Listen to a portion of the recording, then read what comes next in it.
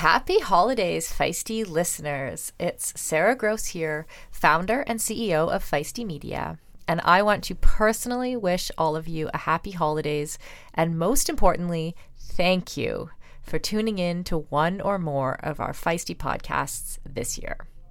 Whether you're about to listen to Girls Gone Gravel, All Bodies on Bikes, If We Were Riding, IronWomen, The Business of Fitness, or my very own Women's Performance podcast, I know you're interested in improving your fitness and overall health in 2024. And so I wanted to share a fantastic holiday opportunity with you. At Feisty, we take our partnerships very seriously. And by that, I mean we don't simply accept any brand willing to pay for ads.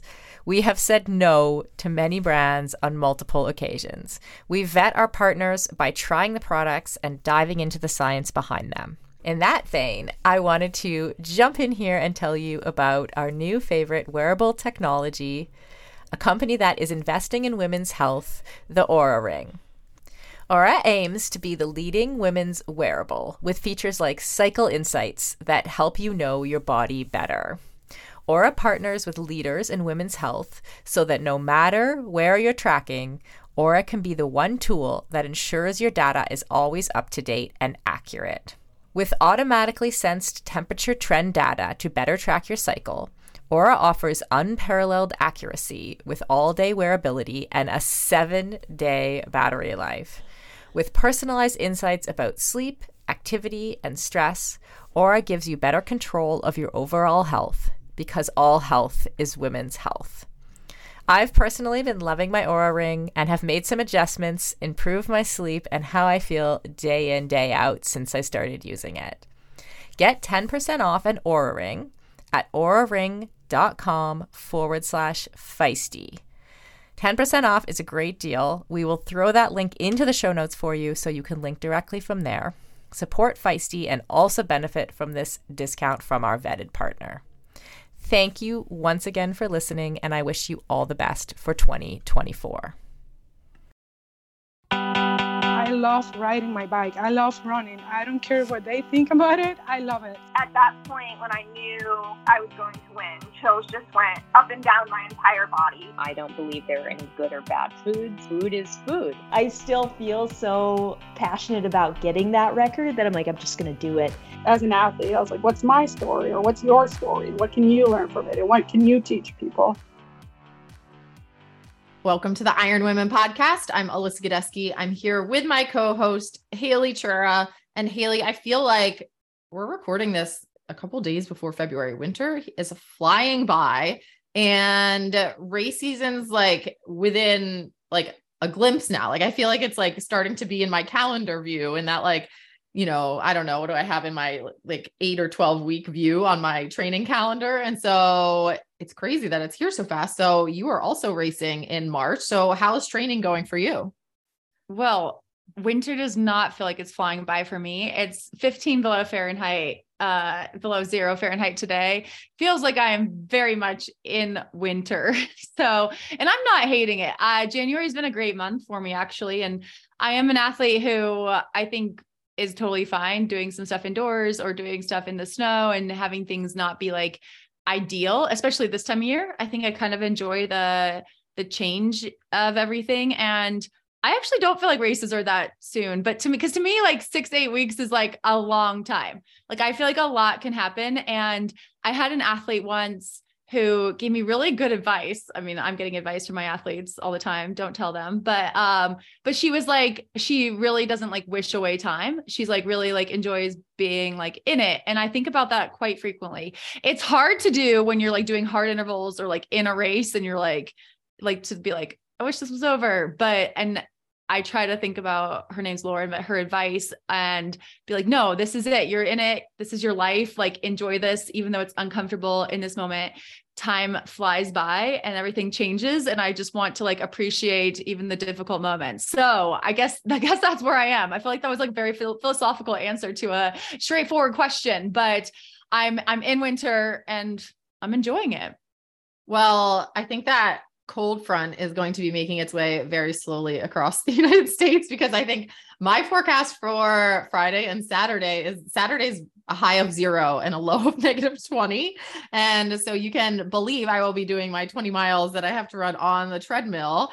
Wait, so you won't change it? Cause I mean, this is a pretty short little cold snap. I think it's going up to like 30 above by like tomorrow or the next day. Yeah. You won't move around days.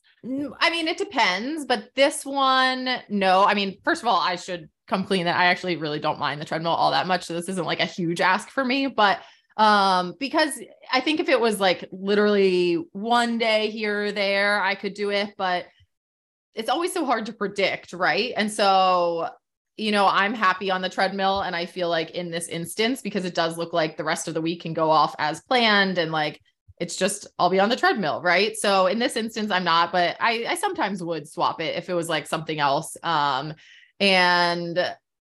I'm just going to be thinking about now, just, this is my life. This is my life, and be in it, man, on Saturday morning, be excited. I have a few movies lined up. There is a new movie on Amazon Prime that came out that I plan on watching while I run. It is about the African-American women who have broken the 3-hour marathon barrier. And we've interviewed a couple of those women on our podcast. And so I'm hoping that's going to feel like a good chunk of the time and be pretty inspirational for me while I'm running to like train for my own breaking 3-hour project. So I have some, I think it sounds like a good Saturday morning. Right. Yeah. That actually, Sika Henry, Shawana White. I think that we've interviewed both of them who are in that documentary. That does sound like the very perfect. I am curious though, when you run on the treadmill like that, are you doing intervals? Are you just zoning out? Cause I actually have a really hard time watching like TV while running. I can do it while on the trainer, but I feel like my head's just like, maybe I like, there's too much up and down movement when I'm running and I like can't focus. Oh, I can't read. There's some people who can read while they're on the treadmill. So that I can't do, but I can definitely watch TV. I do have to keep the subtitles on because it's more my like hearing than anything else. I don't know what goes on with my hearing, but I can read like the subtitles just to kind of like give myself a chance to really understand what's going on. But what was the question again? Oh, are you going to do intervals? Are you just sitting at a pace and just go until it hits 20 miles? No. So this is like, if I was outside, I would be doing just kind of a strength, like time on feet run. And so, Hillary did write me like a kind of a hilly treadmill workout, but the pace is kind of, I'll be going by feel for the day. But I do have like some incline intervals in the way to break up that time, which will be nice. But yeah, I don't know. We'll see how it goes. I'll report back next week. How long do you think a 20-mile treadmill run is going to take you? I mean, I'll find out, I guess. I like don't even really always do the math, other than I probably will right before to make sure I have enough fuel on hand. But in my head, movies. Yeah. And so, and I have like a couple hard workouts this week. So my legs are probably going to be tired. Right. But like, I'm assuming if I can run between like 6.5 and 7 miles per hour, right, is like my intent. That will be like my kind of guesstimate, right? Because especially for this, where like I don't have prescribed paces to hit that I could calculate the exact time. I don't want to box myself into thinking like, man, I really hope I feel good enough to be running 7 to 7.5 miles per hour on Saturday, so it's over quicker, right? So I don't know. I'll go with that like 6.5 to 7 for planning purposes, for fuel and hydration, and then if I feel better and I'm like bumping up the speed a little at the end because I feel good, then cool. But like, if I have to bump it down to 6 to start and like get myself warmed up in the beginning too, that'll be fine too. So you're talking around like 3 hours then. Yeah. So that's what I feel like that's like 2 good movies. And at least with the treadmill, it is usually pretty easy to access snacks. Are you doing this? Do you have a home treadmill or you go to a gym? Are you like that person on the gym treadmill for 3 hours? This is going to be the big question, because the home treadmill, I do have a home treadmill and I have like a decent setup, and it's not, the basement's cold. It's like perfect running temperatures, like 50 degrees down there. So I like that.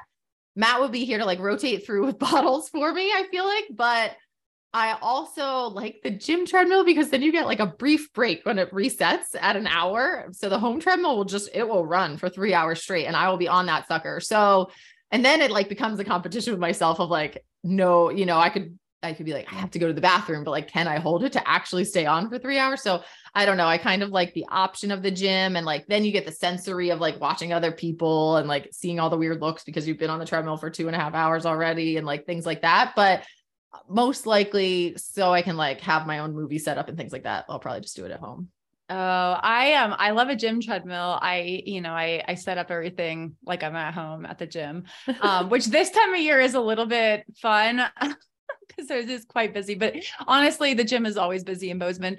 But I will say that, one of my neighbor's daughters worked at the gym where I go to right now. And she gave me like some heads up on like which treadmill to go and how to set it up so that it doesn't reset.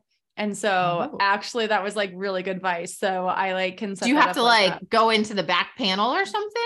No, on this one, it was just like setting it up more like manually. Like you couldn't just hit quick start. Like if you just do quick start, this one will actually reset at 30 minutes. So but it's like a real nice treadmill, like very like, like $10,000 treadmill. So it's not like the one I have at home. And so it's definitely worth it. Like it's great treadmill, but it is like you have to set everything up manually. So it's a little bit more work on the front end, but pays off when I don't have to like calculate. Cause I used to run on a treadmill that did reset every 30 minutes. And so if you're doing like intervals, I was like, I'd have like a rest at 23 minutes and I'd be like, okay, I need to reset it now. And I'm definitely like, luckily there's usually always enough treadmills that people aren't waiting, but I am like, I'm like the person people don't like, but I also bring my own fan. I like sweat all over. I have a bunch of bottles. I mean, there's a lot of things to not like about me. You can take your pick. No, I love it. But, I have a Woodway here. So I did get a used Woodway like a few years ago, Matt and I did. And so I do really like running on that. And I'm like very comfortable running on it. And I don't know, mentally, I feel like I'm ready. I don't like running in. Do you run in your super shoes on the treadmill? That is one thing that I find that to be that combination of like this carbon plated shoes plus the treadmill to be like too much for me. And so, that is one difference I do make when I'm like doing something, a long run or something on that. Yeah. I do think that's like an interesting topic, like training in the super shoes. So I actually do run some of my faster treadmill runs in Hoka Rocket X, which does have a carbon plate. It is not, I don't find it as cushioned as like the Nike Alpha Flies or Vapor Flies. And so I feel like it's different. It's definitely not exactly the same feel, but I do feel like it gives me a little boost, and it also just puts me in like fast mindset. And so I do like that. I think Hoka coming out with the Rocket X2 like in March. And I'm interested I've seen some pictures of it, I think, and it has more foam and more cushion, which makes sense. Hoka's like known for all the foam and everything, but and so I'm excited to like maybe try that one. But I do a lot of my like fast training runs in the Rocket X, though I race in the Nike.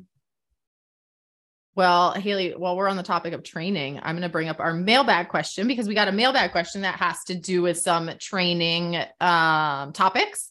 So as a reminder, people can send in mailbag questions to ironwomenpodcast@gmail.com.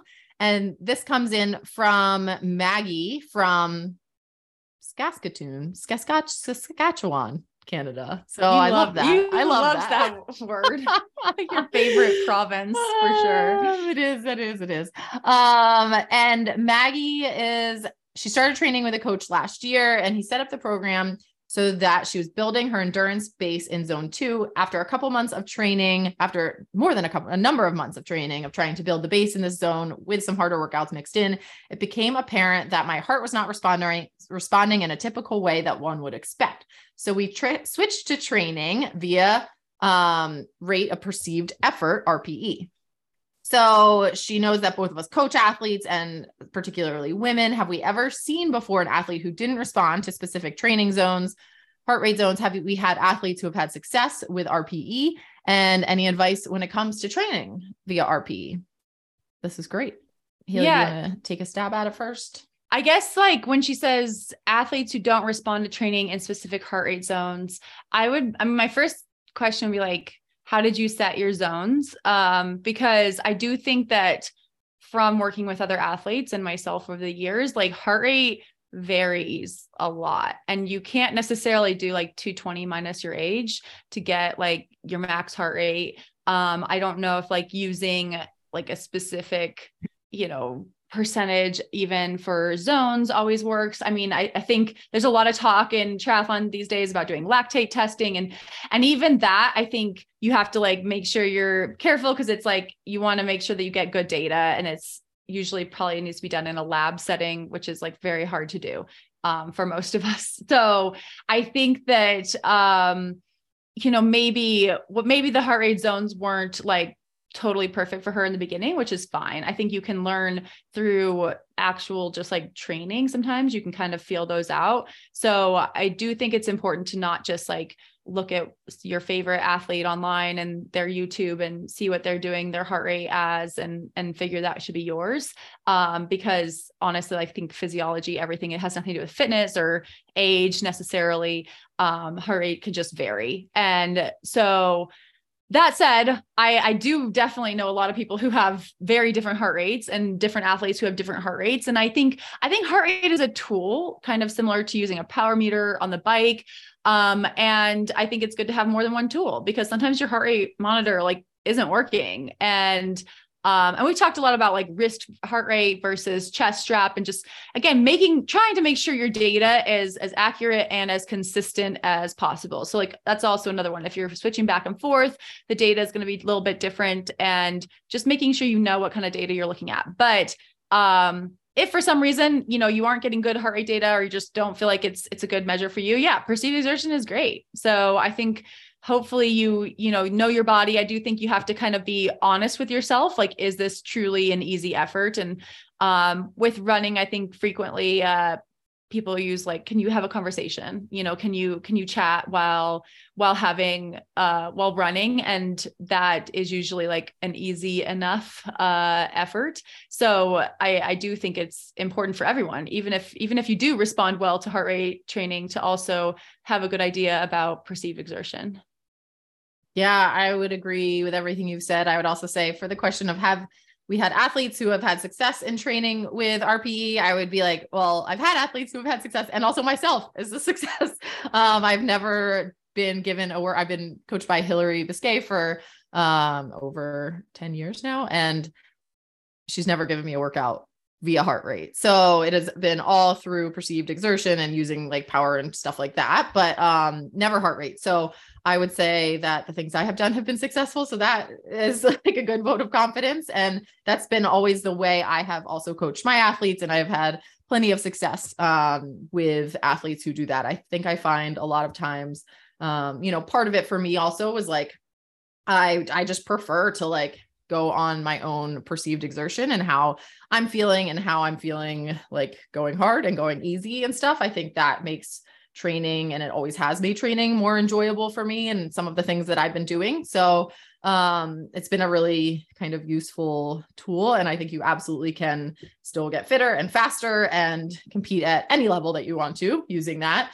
And definitely, I think I have never I'm trying to think if I ever have, and I don't think I have ever once told an athlete that they were going too easy, right? By their like perception of easy. And so I think that is really, really important. I think making sure you are, like Haley said, honest with yourself about like, is this truly easy on the day, and not falling into comparison then with paces and being like, well, 10-minute pace felt easy yesterday and now it's 11-minute pace, but I should probably go faster because I want it to be 10-minute, like not doing those types of things. Have maybe a checklist for yourself. Like, how do my lungs feel? How do my legs feel? Like, does everything feel easy? Yes. Like, then screw the watch. Who cares what that says? Right. So, I think that's probably one of the biggest hurdles for people to get over when they start training that way. But as you use that, you will definitely, like I would say, keep wearing your heart rate strap and gathering that data so that, like Haley said, you have that heart rate, like tool in your toolbox too, to be using. And as you get more data, I bet some of that with your zones will become more clear. So thanks for the question, Maggie. And again, others can send in questions to ironwomenpodcast@gmail.com. All right. Are we at interview time, Melissa? Whew, I think we are, Haley. And this is a really fun chat we had today. We talked to India Cook. She is an Atlanta-based runner, marathoner, race announcer, YouTube vlogger, podcast host, and RRCA certified run coach. So she does it all. The last time we saw India was actually at our IronWomen podcast live in Atlanta. So we catch up with her on time since then, find out how she got into running, what motivates her to be a game changer, and the things she's doing now, getting others into the sport she loves, including coaches. So we will hear from India after the break. Hi, India. Welcome to the IronWomen podcast. Hello. Thank you all so much for having me. So we actually last saw you 3 years ago at the IronWomen podcast live from Atlanta, your home base. And I was like thinking of how to kind of lead in with my questions. And I realized it's massively unfair to be like, what have you been up to since then? So, but I do want to ask you about Atlanta because Haley obviously knows Atlanta well. She's repping her Atlanta Track Club t-shirt today. And it's played a special part in her athletic journey as well as several of our guests that we've had through the years. So what do you think it is that makes Atlanta such a special community for athletes? I think that Atlanta is such a melting pot. And when I say melting pot, there are so many different diverse backgrounds, nationalities, abilities, so much going on here. Obviously, the Olympics in '96 was here. So I just think a lot of people are just kind of here to enjoy. And it just comprises, obviously, in the running community for me, of so many run groups. And I think that you can plug into run groups on every level, like depending upon what you're doing, obviously from elites at the Atlanta Track Club, all the way down to your new runners, people that are just joining onto the running scene. So I just feel like there's so many different opportunities and abilities, a lot of great groups and a lot of great organizations as well that really dig into the athletic world here in Atlanta. So it's a variety of things to do. It has earned the name Running City USA. I love that for one. a reason. Yeah. I mean, and I notice it when I go back. I'm like, there are a lot of people running. Like it's everywhere. And it's kind of has a reputation as a very car centric city, but I'm like, no. It's great for all outdoor activities. No, seriously, it has. And I think for me, I'm born and raised in Atlanta. So I have seen it definitely develop.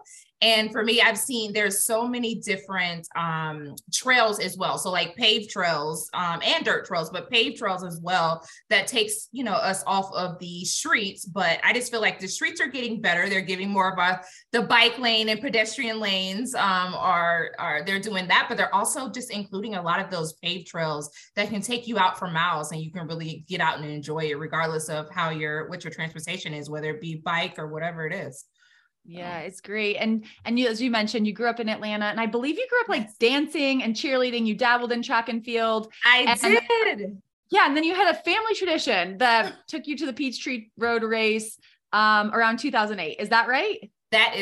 You did your research. That is correct. All of that is right. So yes. So my background is heavy in dancing and cheerleading. So of course, unfortunately, track and field was something that I did for a little bit of time, but the distance running was something that I did not love. It was almost like punishment when my coach used to tell me to go run a mile before or after. And sometimes, unfortunately, if we got in trouble, we had to go run miles.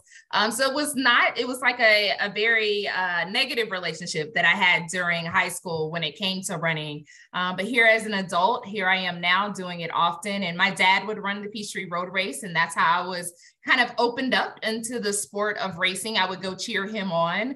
I wasn't at that time running and doing it physically with him, but we would just go out on the road and cheer him on with that. So I was very familiar with it, and it was definitely fun to see. And that was fortunately my very first race was the Peachtree Road Race, and it is a race that I do every single year, and I will probably continue to do it even if I decide to leave Atlanta as my residence. And so how do you go from, I think you were a semi-professional cheerleader and now 4-time marathon finisher. And it's, that's taken a decade or more than a decade to have that transition. How do you keep yourself in the sport now? I mean, knowing that it has been quite a bit of time. Well, I think for me, it is, so dancing and cheerleading, I think I definitely have left that behind at this point. It is something that I still love to see. And if I'm afforded the opportunity to have children, I would love for my daughter and everything to get involved in that because I still love it. But as far as the fitness piece of it, I think for me, when I stopped doing cheerleading and dancing, I said, what is it, something that I can do to stay fit, but also continue to be social? Because I love the social aspect of dancing and cheerleading, between being on the field, community, with the guys. It's just a very team camaraderie type thing. And that's when I kind of dropped myself into running. And then when I used to see people at the end of races and they would be high-fiving their run groups and fun, I'm like, how can I get involved in this? So it was me connecting with run groups here in Atlanta. And honestly, that's what still keeps me connected, and being able to have kind of that spark from cheerleading in that kind of team sport is connecting with run groups and connecting and having friends and family here at races when I am doing my races, and connecting with organizations like Atlanta Track Club. So I feel like it's a mix of fitness and social is really big for me. And so being able to merge those two together allows me to keep it going. And India, you also have a YouTube channel, Miles from India, where you chronicle your training, racing, and a lot of your like bits and pieces of your life, like your wedding and planning and processes that are going into that, right? So how did the idea for the vlog come about? Like, did you feel like kind of the video format was going to suit you better than maybe a traditional blog or something would? Yes. So I will say, I actually started vlogging back in 2017. So I started when I was going to start the training of my first marathon, and that was Chicago. But I did it on Facebook only. I was a little skittish to do it on YouTube because, YouTube, you're opening yourself up to the world. It's not just who knows you on Facebook. So I did it on Facebook. It was one of those things where people found out that I was going to start training for my first marathon. And I was getting a lot of questions, honestly. So I was like, well, you know what? Let me document this. And I will tell you all, I am not the best writer. It takes me forever to do my captions sometime on Instagram. So I knew that I couldn't do like a traditional blog. I said, but I love the camera. I love talking in front of people. So I was like, let's go the vlogging way instead of doing a traditional blog. And at that time as well, I knew I didn't want to solely do a podcast at that time, because there's a lot more tech stuff in the background that I felt like I just wasn't there for. So the video worked out for me. So I started there on Facebook for 2017 and 2018. I did the Chicago Marathon both times. And I decided to just document my process. It wasn't anything too deep into it. It was, first of all, people were asking me, but then second of all, I guess it is a little bit deeper. I felt like when I started running distance, I did not find people that looked like me on YouTube or in a video style format. I felt like there was a lot of elite, a lot of super fast people. Unfortunately, I couldn't identify with them. So at that time, I just said, you know what, I'm going to be what I don't see. And that was putting it on vlogging not only for myself to kind of see my journey and where I've been, but for other people and to inspire other individuals to show them that they can do it as well, regardless of how fast they are, how the amount of experience that they have, whatever weight they are, whatever it is, like you can do it too. If I can get out there and do it, you can put your mind to it as well. So I will backpedal and say, I guess it was a little bit deeper than I expected. And I think from now it's just kind of catapulted into that. So 2017, 2018. And then during the pandemic, honestly, you all, I just said, you know what, let me stop being shy and get on YouTube because I feel like I can reach such a bigger audience. So I decided to do that on YouTube and transition from that. So the vlogs for when I first started in 2017, 2018 are still on my Facebook page. But transitioning them to YouTube, it was just very grainy because it was so long ago. So while you have YouTube as this like solo endeavor, and then you have now your podcast, Run Do a Podcast with Tommy Mitchell. So you have that. And then you're also a prolific Instagram poster. So do you find that, each platform does like serve a different part of maybe your personality and how you like to express yourself, but also connect with a different part of the run community? Yeah, definitely. It's so funny. I feel like when it comes to my YouTube, I feel like I'm more informational and I try to be as transparent as possible on there because I feel like that's where, like, I'm like, this is the realness. This is the grit. This is what's really going on in my training process. And there's like no holding back for that. I feel like on my podcast, it is me being more of like a media information, like giving information about kind of races and things that are going on, but also more like of the I don't want to say political side of running, but I feel like I give more of my intel on how I feel about racing and the political things that come up in racing. So I feel like the podcast is more so of that. And then also because I am a female and my partner is a male, sometimes we get that back and forth banter of how men handle sports versus women and kind of what that looks like and some of the politics that come out with it and some of the things that commentary or people say. And I just kind of, it's more banter on the podcast. And then as far as my Instagram, I just feel like I love taking pictures, and on there, I kind of just am more, I feel like more inspirational, kind of let people know it's okay to not be 100%. It's okay to meet yourself where you are and go from there. So I honestly feel like I have 3 different audiences on all different platforms. And unfortunately, they don't all translate to be the same, but that's fine. I just love reaching whoever I can. And I know you've mentioned some of the challenges with YouTube. Have you been able to find an editor? Are you still looking? No, I haven't. I am still looking. That is something that would totally take a load off of me, is to have someone to edit. But I will also tell you as well, Haley, it would probably take a lot more convincing of myself to say, okay, India, give it up, because, it's kind of hard. I know that I need it, but it's still going to take a couple more moments for me to say, okay, India, just give it up. They know kind of what they're doing and just do it. But yes, I am still looking for an editor. If y'all have anyone in mind, let me know. I know. Well, we need to put out a call of action because I want more videos. I'm like, I do understand they are a lot of work. They are. But I'm like, you do a lot of content, and like you say, you have a lot of content. And so I'm like, we just need to make sure we get this onto YouTube. Yes. The amount of content that I have that has not reached YouTube is actually really sad. Like, I have so many videos that honestly, it just takes a lot of time. I love doing the shooting, and I love sitting and talking, and even my action shots at races and things of that nature. Like, I love doing that, but honestly, it takes hours out of my day to edit. And it's just probably because I'm not very tech savvy, but I think in general, for people, the editing piece is usually a lot. So. Do you enjoy just like filming yourself while you're running, filming yourself while at races? Yeah. You don't feel odd or anything. It's just like, nope, this is how it's kind of normal now, I guess. Yeah. I think I'm used to it. I think more so here in Atlanta, I'm used to it. Usually when I go to races, most people, know me, and they're like wanting to get on the video, like, hey, YouTube, like they're excited to see me doing it. So no, I don't feel as awkward anymore. I think I did in the beginning. And I think sometimes I shift as well, depending upon how serious I'm taking a race. So if it's a race that I'm like really trying to stay focused, it is a lot to bring out my GoPro or, my phone or whatever to do my videoing. So if I'm really trying to focus on a race, more than likely you won't see too much from me on a race, but I kind of pick and choose which ones that I think would be fun or exciting for my viewers to see. So. And India, in addition to all the content, you're like one of the busiest women alive. So you have also served on the board of advisors for the 80/20 Endurance Foundation and helped select grant recipients for their Coaches of Color initiative.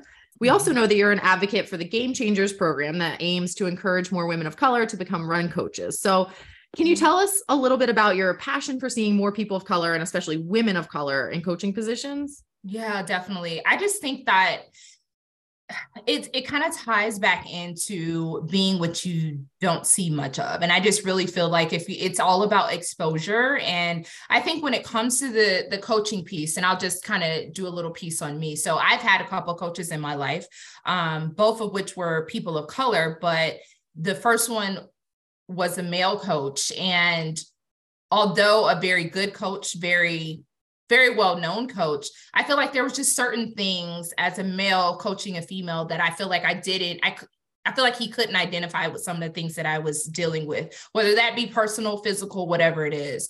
I'm a big advocate that says, when it comes to coaching, you have to really shop for a coach like you do a doctor. Like, it's very important to have that relationship with them, to make sure that you can connect with them. And I think a lot of times there are some people of color that are interested in kind of elevating themselves in the running industry and in the community of running. but maybe they don't feel comfortable reaching out to people that are not a person of color, or they don't feel like they see them. And it's not as if we're not out here, because there are, like, I know I can give you a whole list of people of color that are coaches. But I just feel like when it comes to the exposure of that and where we're being seen in a lot of the media platforms, it's a lot less than others. So for me, it's really important for me to continue to facilitate and communicate and involve myself with organizations that's doing best to amplify that voice and just the narrative and the visual of what it is to be a person of color. And I think as far as women, I think in general, even if we're not even talking about race, I think there's just less women seen in the running of the area of sport when it comes to coaching. And it is even more taboo to have a woman of color being seen and doing big things. And so just on the space of that, I think it's just important for us to continue to spread our knowledge where we can, getting more people into the sport of running, and more importantly, being able to have coaches that can empathize with their athletes and their clients. I think that there's just certain things that as women, regardless of race, as women, there's things that we deal with, whether it be menstrual cycles and just life, whether it be being a mom, like, just a lot of different things can happen that maybe a male coach may not dig into some of those things when you're a coach, for a female. And it may not be that you're not educated on them, but you may not feel comfortable talking about some of those things.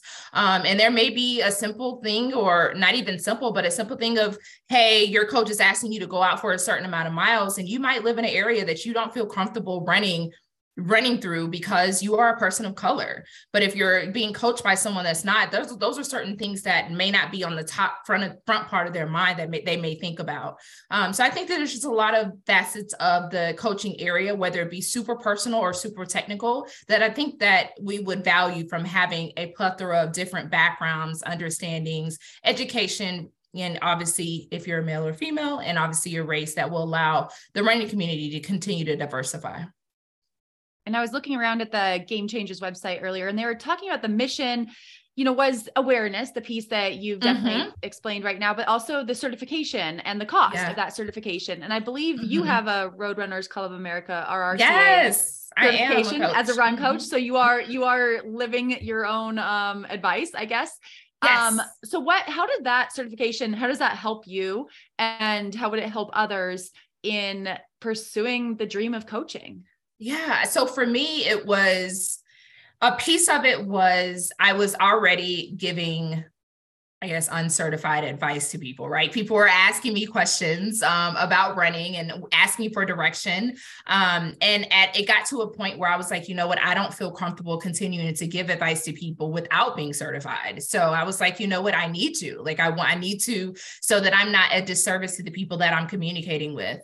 And the other piece to it is, just like I was mentioning before, be what you don't see. And I said, I need to become a part of that number of women of color that are certified. But also, honestly, doing my YouTube channel, it really pushed me to also become certified, because on some of those videos, I am giving technical advice, and it may not be as fancy as some other YouTube people, because I actually like to really, what I consider, simplify my knowledge to my viewers, because I feel like a lot of times there's a lot of people that come into or want to come into the running space, and we have all these acronyms and fancy words and, anaerobic and tempo and all of these things that if you're new to the sport, you're not going to know any of those things. So being able to bring that knowledge down. So for me, it was not only communicating with people that may not have been hiring me on as a coach, but were needing knowledge. And I wanted to make sure I was providing the right information, being what I didn't see, as well as, if I'm going to be on these platforms and giving education, I need to make sure I have the credentials to back it up. And has that worked? I mean, you're working with athletes, and are you seeing great results? Yes, it definitely has. I will say when I first started coaching, I really bust the door wide open. I had a lot of clients on my roster, and I honestly probably bit off more than I could chew. And I just say that in the way of it kept me very, very busy. So I definitely have scaled back on the amount of clients that I am coaching at the time. But yeah, it has been a great benefit. It has been a great benefit to that knowledge. And of course, when you are a coach, it's not just getting that certification, it's ongoing. You have to continue to read your books and go to different, retreats and things of that nature to get more information as well. But yes, it has been a huge benefit for me. I think I saw on your website that you currently have a full roster for 2023, but you do have a wait list. So that's a good problem to have as a coach. It is. And I think it's also like for me, 2023, obviously you all alluded, I'm very busy. I'm getting married this year. And as well as just I'm race announcing now. So I'm just trying to make sure that I'm really big on, I don't like to slight any of my athletes. And I know that I do a lot in the running community, whether I be race announcing, working with Atlanta Track Club, all my ambassadorships on boards and things of that nature.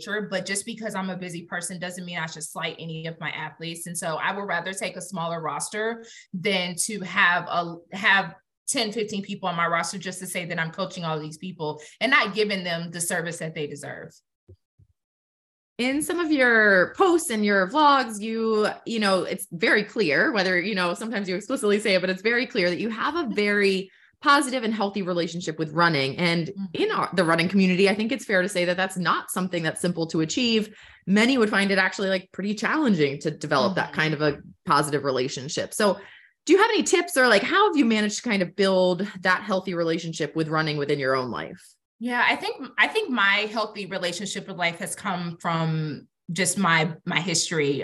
Prior to I work in human resources now, but prior to me doing that, I have 10 years of mental health experience. So I worked in the mental health environment. So I think that just that training and my degrees within that has just really forced me to say, India, you have the knowledge within this, don't get into a bad relationship. But I think for me, I learned over the time or the years in my life with running that my why and the reason why I run has shifted. It has shifted a lot. In the beginning, it was weight loss, and then it transitioned into being social. And then now it is obviously just I'm staying fit, but also just having the social ability. It has turned into a business for me. And so I think for me, it's all about meeting yourself where you are. I think a lot of times we get so wrapped up into the goals and we get so wrapped up into where we used to be that it forces us to have a very unhealthy relationship with the running. But instead, if you say, you know what, this is where I am now, reassess your why, whether that change every time you do it. But I just think you just really have to say, what am I doing at this moment? Why am I doing it? And how can I stay in it, accept and appreciate where I am in the moment? I think honestly, it takes a lot for us to accept that life happens, things change, whether it be work or your fitness or injuries or family, whatever it is. I think a lot of times if we don't stay present and we don't stay in the moment, it'll cause us to kind of obsess and try to force ourselves to get to where we want to be instead of really analyzing where we are now and saying it's okay to be where you are now. I think also I am very big on, even though I'm on social media a lot, trying not to compare. I think that that's the biggest thing. Social media is a gift and a curse to me. It's one of those things where a lot of times we can get on there, we can compare ourselves to other people, but it's we really have to just accept you are where you are for a reason. And I just really have to preach to myself all the time as well. But it's one thing to ignore comparison on social media. It's another thing when you've opened yourself up to comments on YouTube. And I know you read the comments. Let's talk about that. I read all of my comments. You respond. So, is it ever a struggle with that? When it's it's not that you were scrolling and you saw something comparison, but it's someone actually trying to get in touch with you.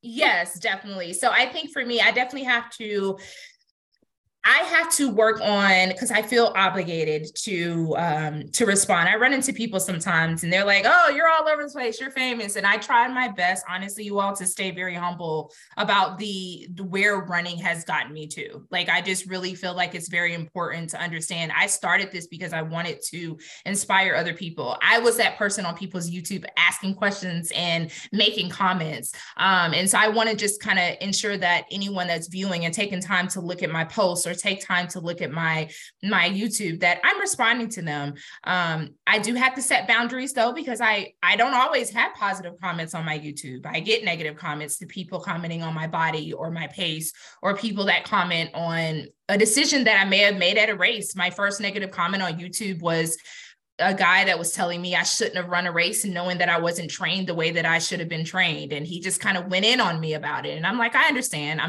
I understand that wasn't the best decision. None of us are perfect. I'm pretty sure all of us have run a race that we know we should have just pulled out of. I think everyone has done that. But at the end of the day, it was also showing people that you can do hard things, but also showing people that you don't have to do hard things if you're not ready for them, but also just being transparent.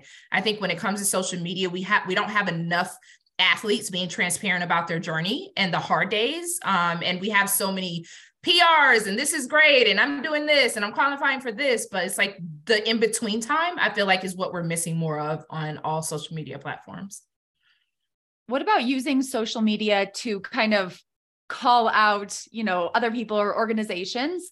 I watched, your New York City Marathon recap, and you talked about starting in the last wave and the difference in spectator experience versus when you were a spectator versus when you were one of the athletes running on the course later in the day. And I thought it was a really poignant message for, those of us who preach inclusion in the sport. And so can you kind of share that with our listeners?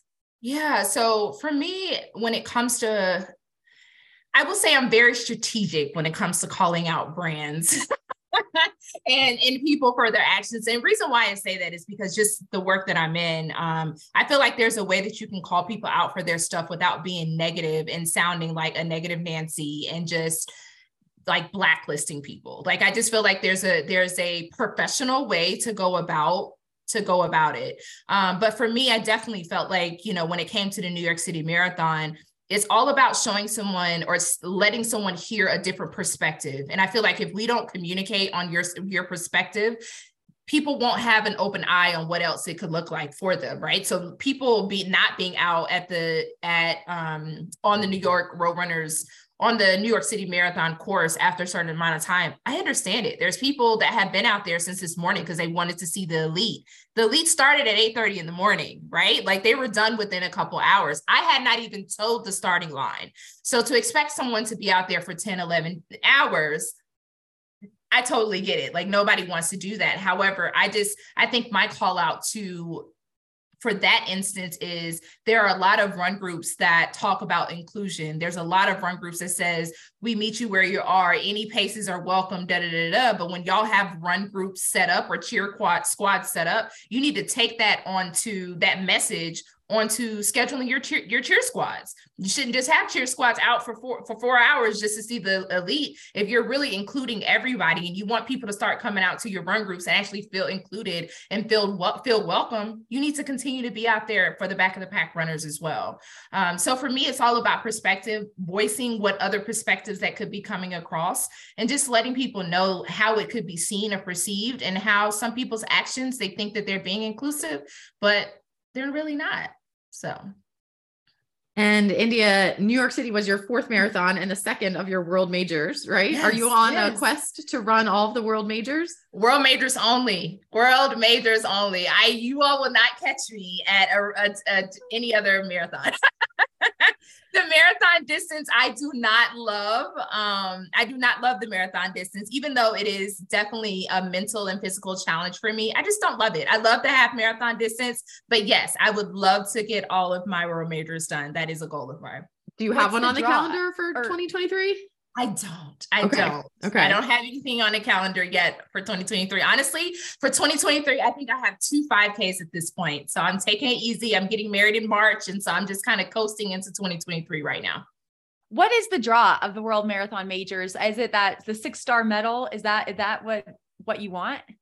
So I love medals. I have a huge medal set up in my house, and yes, the medals, but I think it's the being able to travel and being able to go to different places that usually you traditionally wouldn't go to. And honestly, there is less population of people of color running those races than none. And I would love to be added to the list of people that have completed all 6 stars.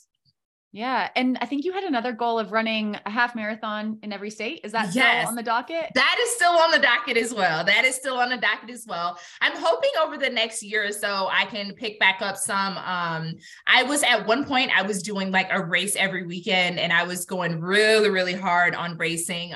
But yes, that is still on the docket. I honestly feel like I will probably complete the 50 states sooner than the world majors, just because life, and I feel like it'll be a little bit easier. But yes, those are both on my list, and I don't have a finish line for those. I know some people are like, oh, before I hit 50 or before a certain age, they want to get those done. I don't have a finish line for them, but I just want to continue to chip away at them.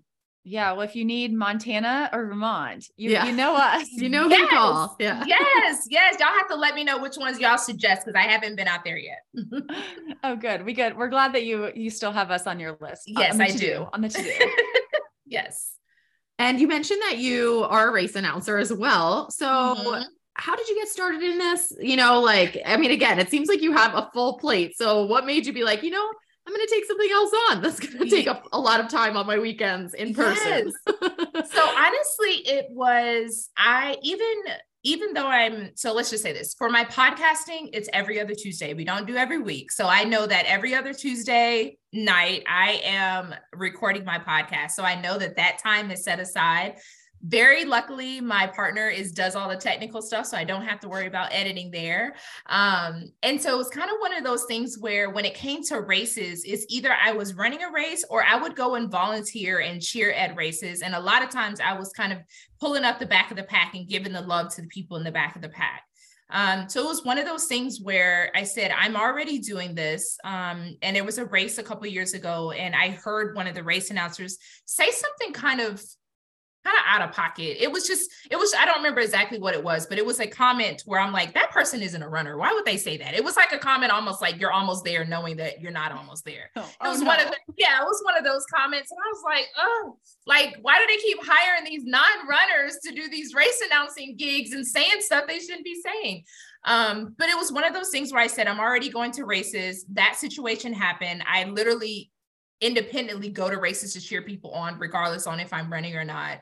And I love the mic. It just kind of honestly fell right into what I'm already doing between vlogging and podcasting and being on the mic. And I've had some people ask me to do a couple things for them when it comes to some announcing. And I just decided to kind of fall into that and see where it goes. And it has honestly taken off. Like, it has taken off a lot more than I expected it to. So now I have to... a favorite race to announce, or a favorite race distance? I honestly love, so I do every December, it's a race called the West Side 10, and it's here in Atlanta, and it's a 10 miler and a 10K. And I love it because I feel like it's right in the middle. It's not quite a half marathon. Super hilly, right? Yes. Super hilly. But it's a great race. And I love the race director, Tess, is a good friend of mine. And she always puts on great events. So I really love that distance to be able to do. And 10K as well, but the 10 miler is fun too. Okay. And are there any like special finish line celebrations that you really like, or anything special about that? I mean, are you trying to like keep the energy up through the entire event? Yeah, I will honestly say I kind of tap back into my cheerleading world when I'm an announcer. I am like yelling on the mic. You can probably hear me a mile away. So I definitely tap back into my cheerleading voice. I am that person that's really very, very hype, very exciting, congratulating you across the line. The takeoff and the finish is what I love. There's some races, like I did the Lululemon 10K. I was a finish line announcer, so it was in 2 different places.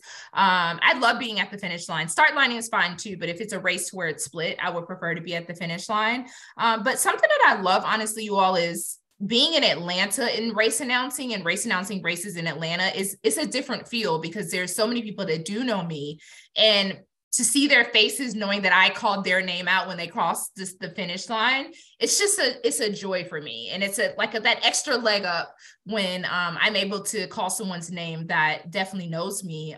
To be able to hear their name on a loud intercom is exciting for them. So it's an extra push for me. And again, being a woman, race announcer, like that's limited as well. When I first started race announcing, I reached out to Allie on the Run. She's someone that I fully, I look up to in this space. And it was just really fun to be able to see her and continue to just elevate what we're doing. So yes, I am that loud. Some people probably are like, oh my gosh, she's so loud, but it works for me. Well, I think our listeners would agree that you are one of the best energies in running. You do it all: running, announcing, podcasting, vlogging, coaching. When you look at everything that you're doing, what do you hope that your legacy is within the running community? That's such a great question. I think what you just said, just being positive, inspiring someone to continue to do what they do.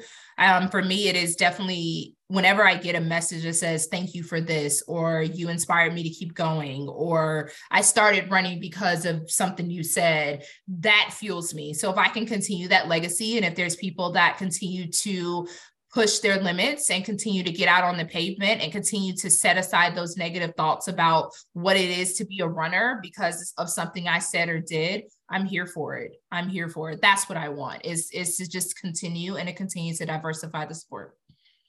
And you mentioned limited race schedule, big event coming in March. Can you are you okay? Do you know your race announcing schedule? Are you okay with people coming up and saying hi to you? I mean, it seems like you would be, but I don't want to shout it out be like, oh, say hi to India, but please do. Yeah. Do you know where you'll be, where people can see you? I mean, in the Atlanta area or anywhere else at races? Yes. Anything coming up?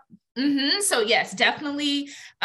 Please, first of all, please come say hello. I actually hate when people message me like, I saw you, but I was scared to say hi. And I'm like, no, I am a regular Joe Blow. Please come say hello. I will give you a hug. Let's take a selfie, whatever it is. Like, I love all the love. So yes, please come say hi.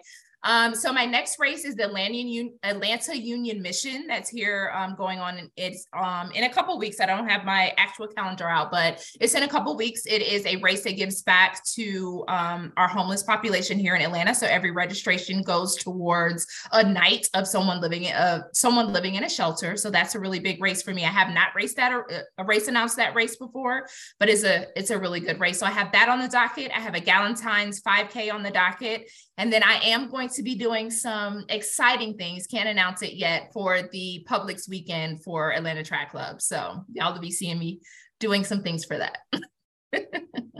Well, we'll be sure to link to all of the ways our listeners can follow you so they can, especially follow this wedding situation going into March. We're all very excited for this too. Yes, I know. I've gotten some people are like, please give me the running content back. We're glad that you're getting married. And then I have some people that's like, more wedding content. And I'm like, I don't know.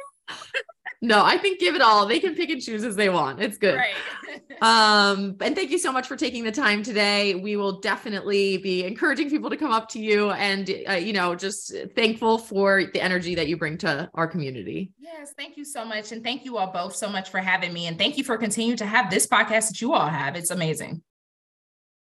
Alyssa, we talked to India about that Game Changers program that supports more women of color in coaching through awareness and financial assistance in getting their RRCA coaching certification. And I actually just saw the article in Outside Magazine that came out this week about Vanessa C. Peralta Mitchell, the woman behind that program. And India did encourage us to donate to the vcpm.com and that Game Changers program. And I think both you and I did. And hopefully, if our listeners want to join us, they can check out that article as well as vcpm.com to learn more. Yes. So we will link to all of that in the show notes for everyone. It's a really great program. I love to see it getting off the ground, getting some good attention, and having India as a part of it. I think, it's got to be good. Yeah. And thanks again to India for coming on the show. We'll be watching for her at races this year. And Alyssa, stay warm as that cold front heads your way, and good luck on that treadmill run. Thanks, Haley. You have been listening to the IronWomen podcast hosted by Haley Chura and Alyssa Godesky. IronWomen is a production of Feisty Media and is edited by Amelia Perry and produced by Ella Natishan. Head to livefeisty.com to find more podcasts, events, stories, and fresh perspectives. Thanks for listening.